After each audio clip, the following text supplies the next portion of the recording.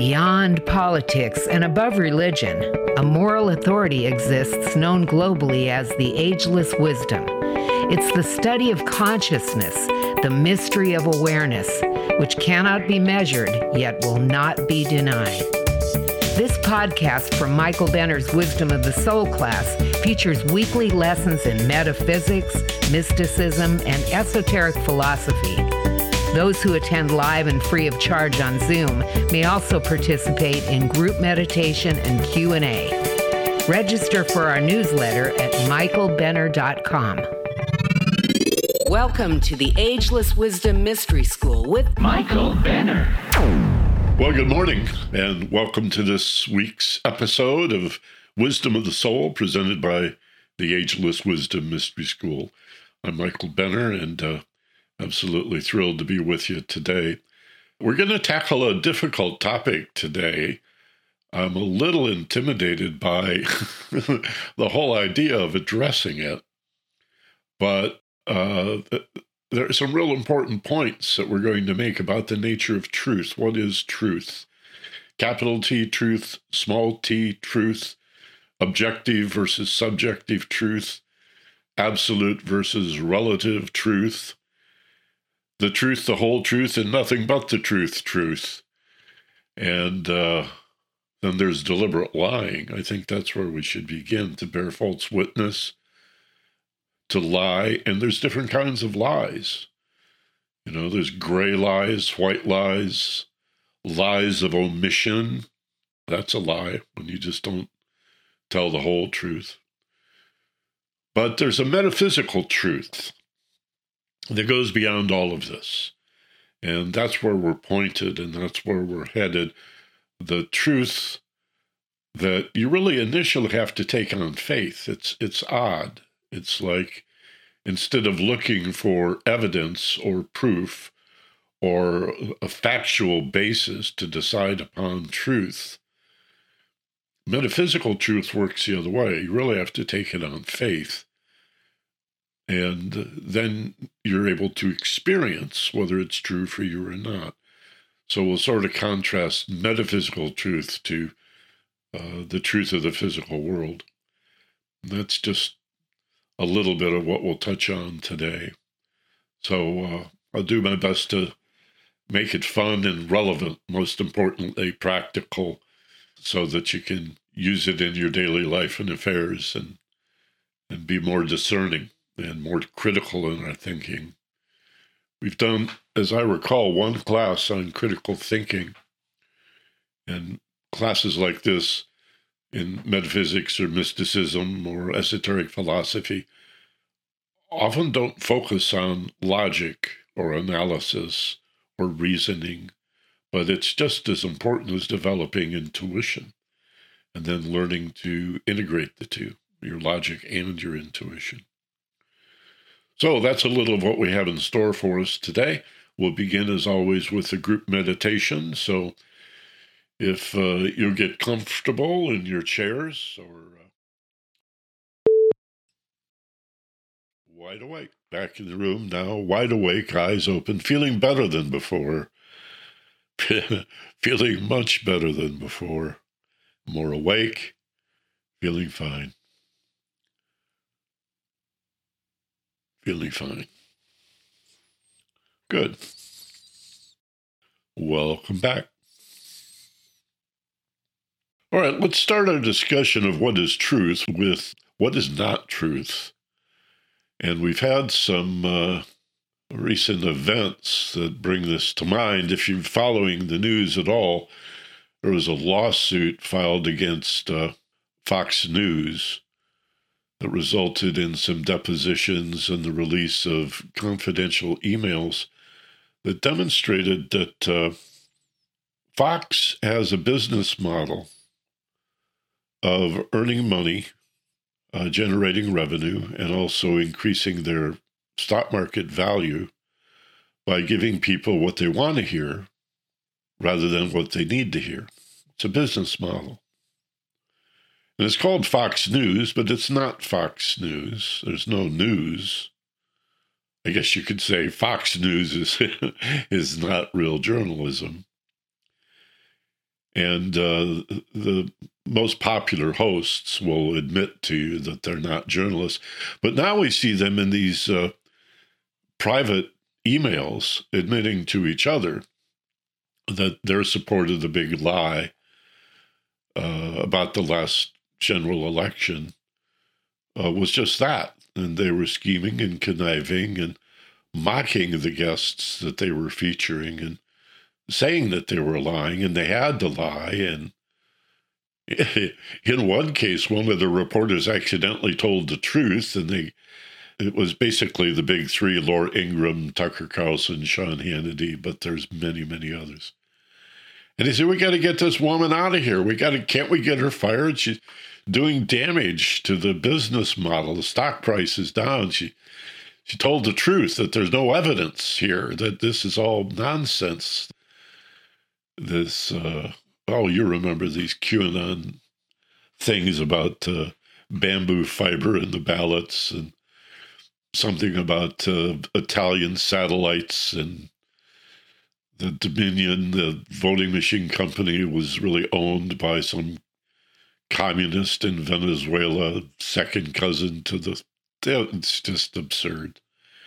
And we find out that the primary source for all of this, according to the attorney Sidney Powell, was a woman who claimed that she knew that this was all true, the election was a fraud, because she was able to time travel in a semi-conscious state. That was their source. I cannot imagine, having graduated with a degree in journalism, quoting or giving attribution to a woman who said, I know because I time travel in a semi-conscious state. But it didn't matter, because they were making millions, personally, paid tens of millions, $20 million a year, personal income. The company making billions. And to this day, continuing, even though they've been exposed. These are deliberate lies. And since we're interested in metaphysics and the whole idea of karma, and even Moses included in the Ten Commandments that he was inspired to jot down or scratch into a tablet, an injunction against bearing false witness. Elsewhere in the Bible, it says the devil is a liar.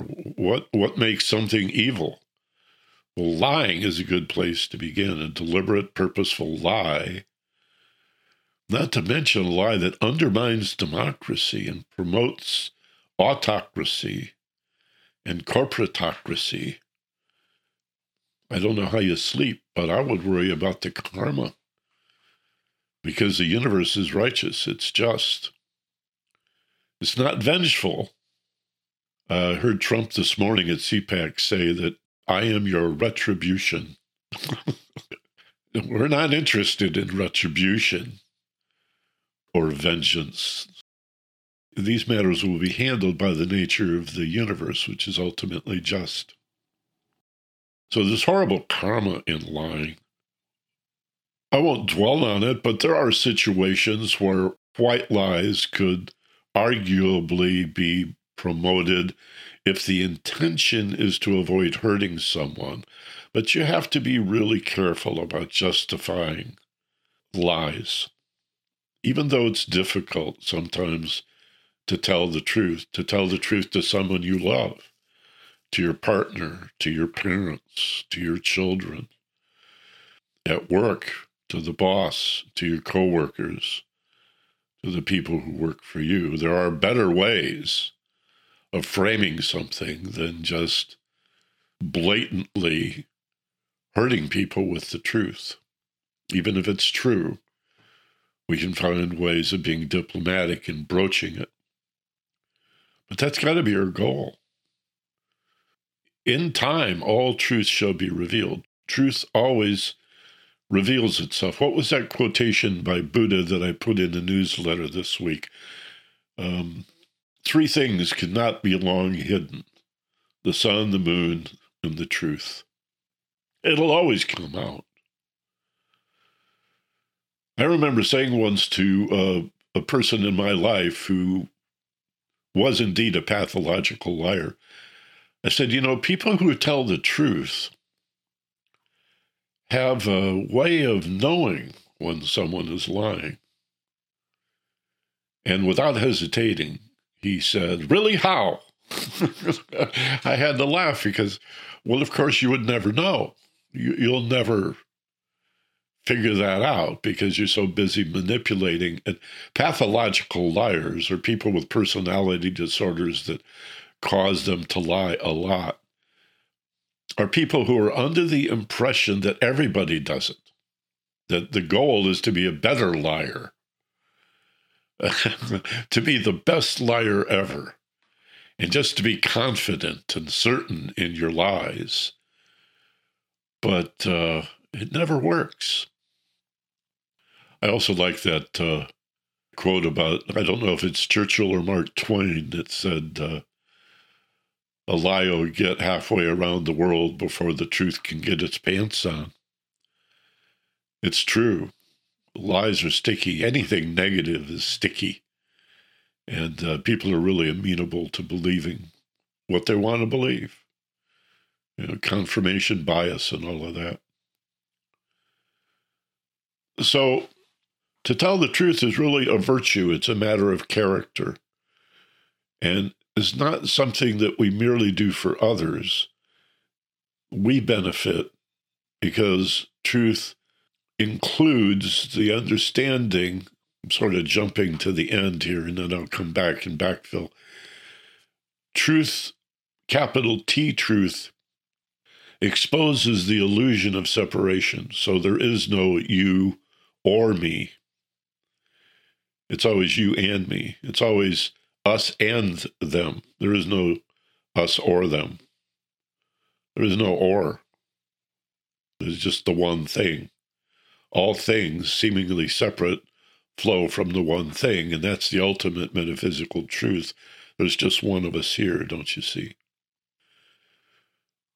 When we talked about the Noble Eightfold Path of Buddhism, which constitutes the fourth noble truth, Buddhism begins with four noble truths.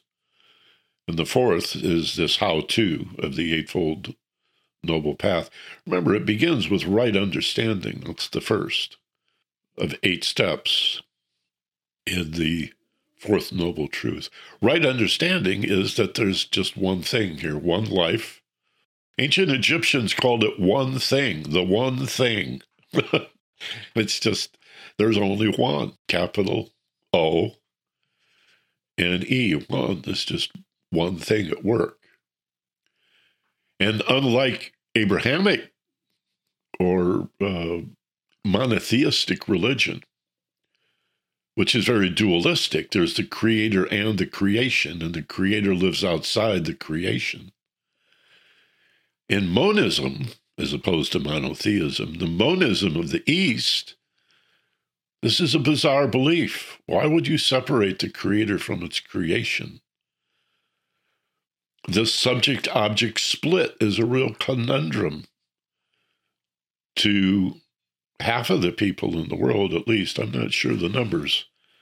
How many are monotheists versus monists? But the monist does not see separation.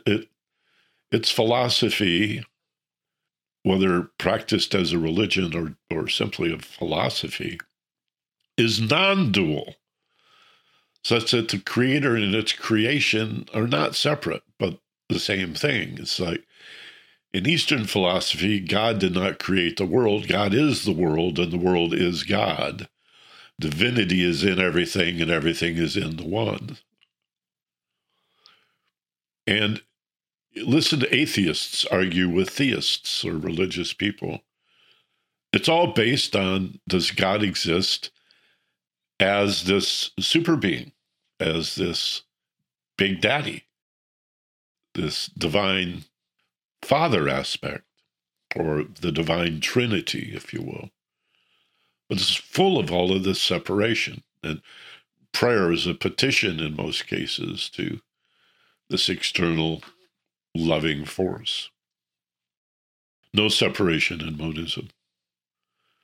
And so when you discuss truth in that context, it becomes a very different thing. That's truly capitalized. Now let's backfill and work our way up to that.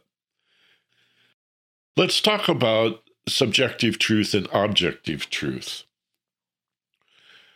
And I'm going to give you a couple of examples. One that I like a lot is to imagine a ball that is half orange and half green, a big, like a beach ball. And one side of that ball is orange and the other side of the ball is green.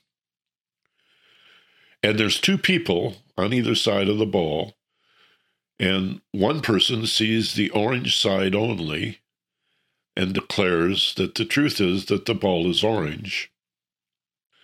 On the other side, we have a person that observes only the green and is just as certain that it's green. And each presumes that the other one must be lying. It's so obvious. It's right in front of my face. This is an orange ball. And the other one is incredulous. How can you say that? You think I'm a fool? It's clearly a green ball. Well, one of them must be lying. And that's as far as most people ever get in their lives. That's it. That's Republican, Democrat, liberal, conservative, men and women in a marriage when they argue, our arguments with our parents and our children and our neighbors, and we're both certain of our reality. How could they possibly disagree with what's so obvious to us? And it's just that we've never been trained to understand that it's quite likely that two things could be very different and both be true. And you'll hear people argue to this day that that cannot be. Something either is true or it is not true. It's absolute. There's no relativity to it at all. But wait, there's a third person here.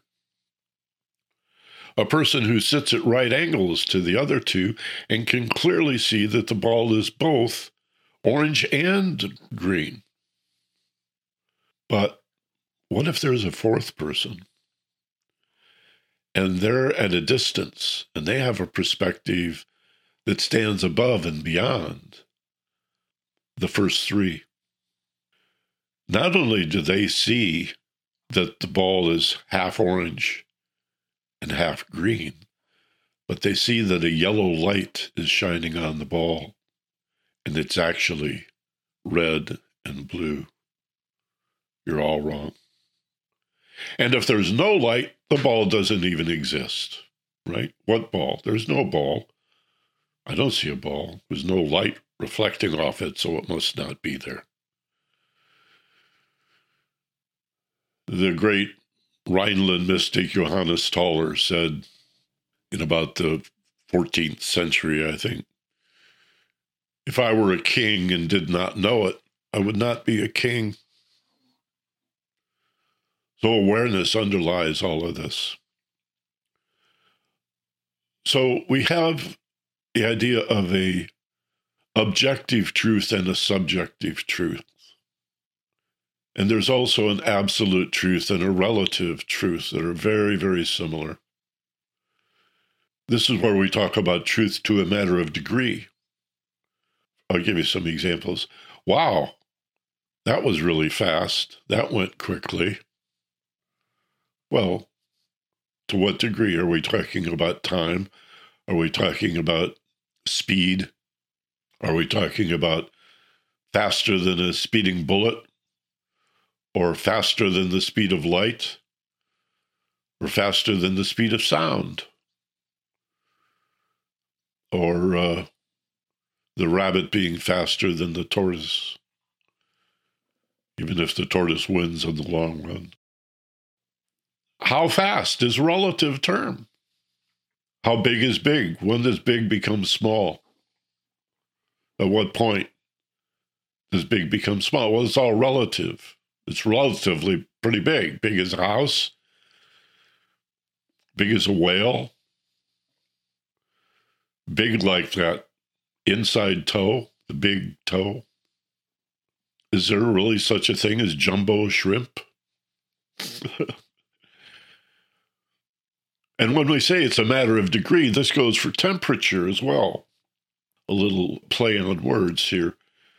The example I use in my book, Fearless Intelligence, is a story about my friend Joe from Alaska and my friend Pekello from Hawaii, who come to visit me in Los Angeles, and it's 68 degrees.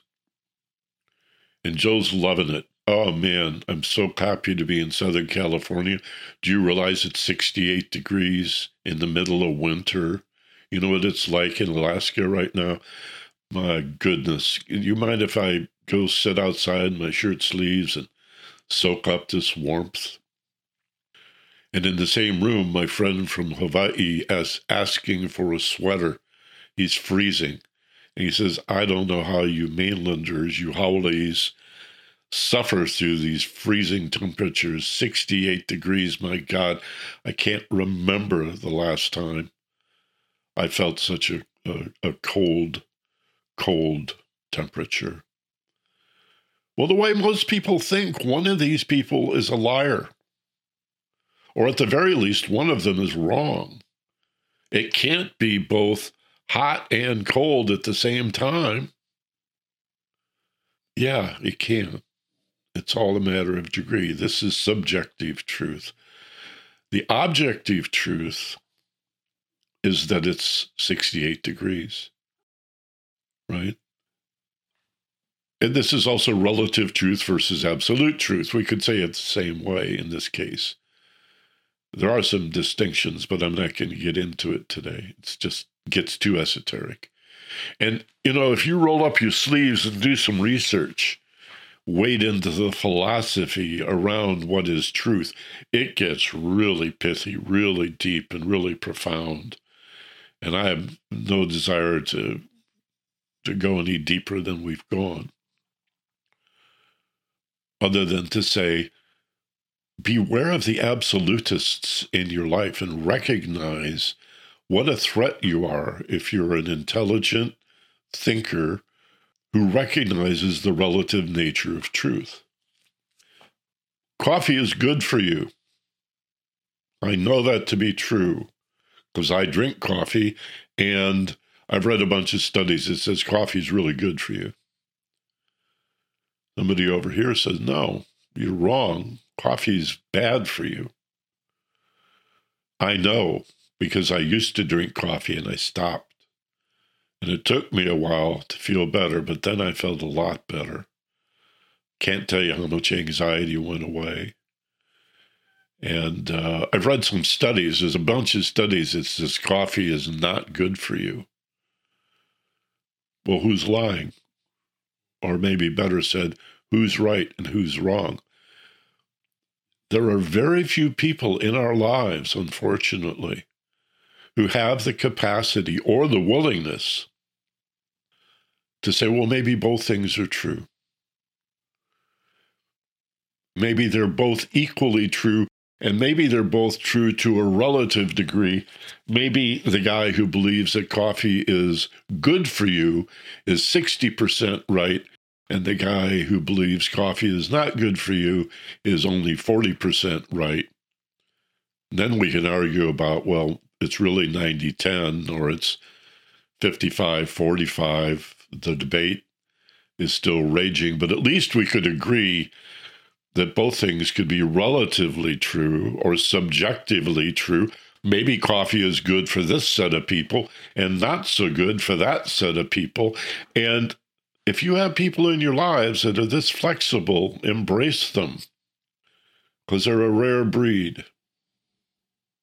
It's likely you will encounter a great number of people, or already have, and will continue to encounter people who are terrified by the relative and by the subjective. And they are not interested in living in a society that honors relativism. They want absolute truth. They want rules. They want regulations. They want things to be clear-cut. This is right. This is wrong. This is illegal. This should not be legal. whether it's pot smoking or a woman's right to an abortion or gun ownership or a million other things that we disagree on. Can we agree to disagree as a place to begin and understand the subjective or relative nature of truth? Because only then can we begin to look for the absolute truth that may exist behind it. I contend there are both. There is an absolute truth, but it's esoteric. And again, this takes me back to the metaphysical truth. Everything we've talked about up until now, let's call physical truth, the truth of the world, of physical reality, our belief that we are physical bodies in a physical world. This brings up a point that I'm glad I remembered to touch on. There is the self-defined truth of math and the scientific method that we need to acknowledge. 2 + 2 = 4 is neither a relative or a subjective truth. It's a self-defined truth. But it's reliable. When you look at the ability of science to do what it's able to do, whether it's medicine, healthcare, biology, engineering, laws of motion, physics, my God, the ability to build a rocket, to launch it at just the right time, given the fact that the planets are spinning around the sun, always moving in somewhat elliptical orbits. They're not even round orbits, which means they're speeding up as they get closer to the sun and slowing down as they get farther away from the sun.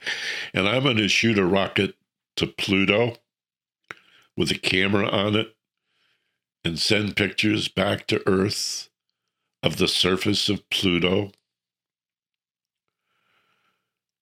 And it works. And in order to get that far, they had to slingshot the rocket around Jupiter, or maybe it was Saturn, where you aim you aim the rocket at one of these big giants or at a point in space where that big planet will be when it arrives, at just the right angle that it falls into an orbit and then slingshots around it and then is thrown back out into space at a point that by the time it gets there will perfectly encounter Pluto and fly 100 miles above the surface. It's just breathtakingly amazing that mathematics and geometry and trigonometry and calculus can allow us to do such things. So there is truth in math, there is truth in science. But again, something is true only until it's not true, right? As you get more information, your truth is going to evolve. You get a better understanding of things. Even in science, things that we thought were true. It's not that what we once thought was true is now untrue. It's as we grow and evolve and expand our understanding, truth expands and puts what we had thought to be the whole truth in a whole new perspective, and we realize that that's only part of the truth. Often, if you're really clever about it, you can witness people who you might say, without carefully thinking about it, well, you're wrong. This is actually the truth. And I know it's the truth. I can demonstrate it to you. How often is it that they're not really wrong? It's just their truth is incomplete.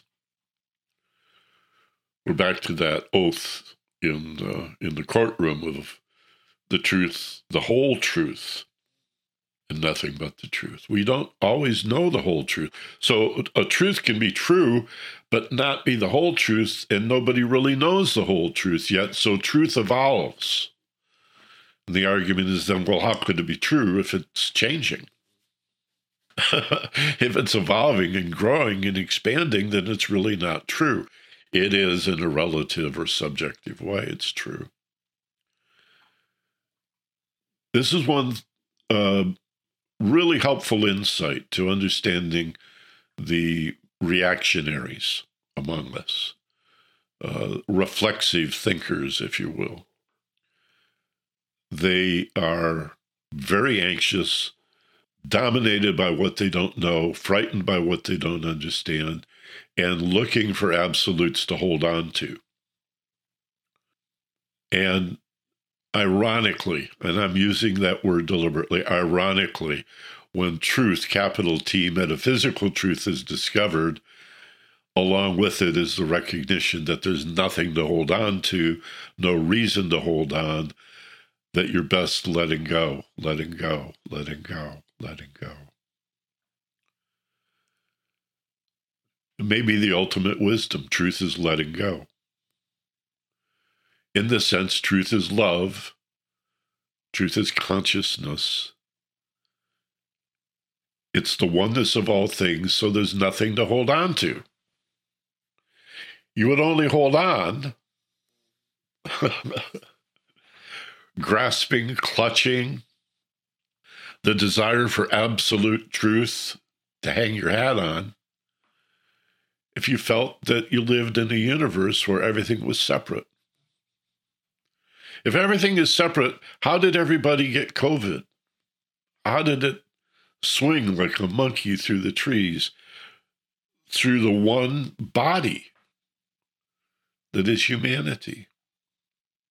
And it's actually a form of bird flu, so it's in the animals too. Birds and bats, and I mean, even if it was a lab leak, we don't know, or came from bats. There's bird flu. You've seen the price of chicken eggs, right? It's because there's a bird flu right now. It's killing all the chickens. Well, not all the chickens, but you understand what I'm saying. An understanding of ecology, of the ecosystem, of the environment, leads to an understanding, a very clear understanding at some point, that everything touches everything. We talked a week or two ago about how antidepressants and, for that matter, antibiotics are in the rainfall. They've so completely saturated the ecosystem that pharmaceuticals rain down out of the sky and come out of the tap in the shower head.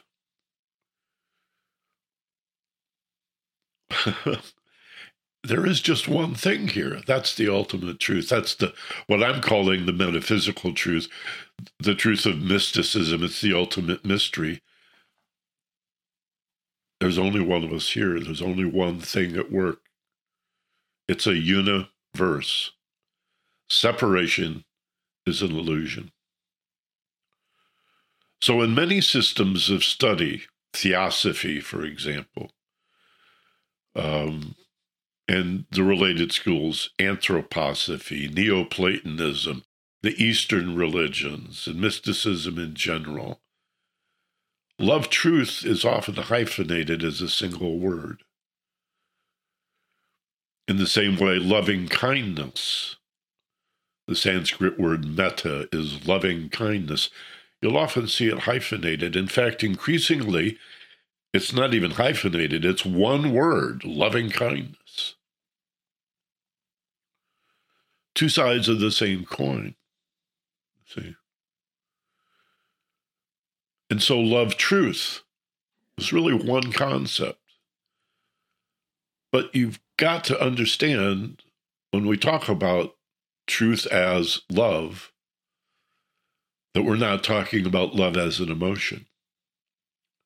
Love is not an emotion. Even your straight-laced psychologist, psychiatrist will admit that it may seem like it ought to be, but love is not an emotion. It's not just some warm affinity that is more of a biological drive.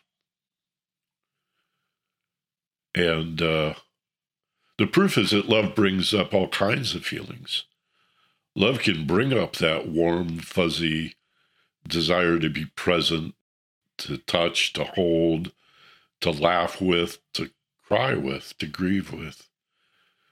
Our connection to people, to animals, to a flower, to a sunset, to life itself. But as an emotion, if you think of love as an emotion, it's confounding because it brings up not only happiness and joy, but it brings up anger and bitterness and jealousy and envy and hostility and sometimes violence. You know, why did O.J. kill his wife? Because he loved her. What? Yeah. That's how crazy it is. So we have to look at love as in a metaphysical sense, not merely in an emotional sense. And for love to be hyphenated with truth is that the ultimate truth is love. And what love means is no separation. Love is the awareness, the consciousness. You're looking for a synonym for love. It's awareness or consciousness that binds all apparently separate things into one, such that everything is part of the one, while the one is in every seemingly separated thing. And both things are true. We're back to that. Two different things both being true. Two sides of the coin, right? Why is a single set of trousers called a pair of pants? Where's the pair? A pair of glasses or a pair of gloves? Aren't they really one thing? Your glasses, aren't they really one thing? But we call them a pair. All appearance of dualism is an illusion. I know it looks like two genders, right? Yin and a yang. There's light and shadow. There's good and evil. There's heaven and earth, spirit and matter, energy and mass. Coming and going, in and out, up and down, back and forth. Good and bad. Did I say that already? That's the dualism of the world. It's an illusion. Love, truth it's all one. But relatively, that's the absolute, but relatively, separation is real. I used to ask my students and clients, if the Dalai Lama knows time is an illusion, why does he wear a Rolex? Because it's real enough. And he's got a scheduler. He's probably got a person who does it for him, but there's a schedule. That a week from Friday at 3 p.m, he's got a very important meeting. And when that meeting arrives, he knows it'll still be now. He understands time is a function of 3 dimensions of space. It's a continuum, space-time continuum. Where there is no 3-dimensional space, there is no time. Where there is no time, there is no space. At the speed of light, time stands still.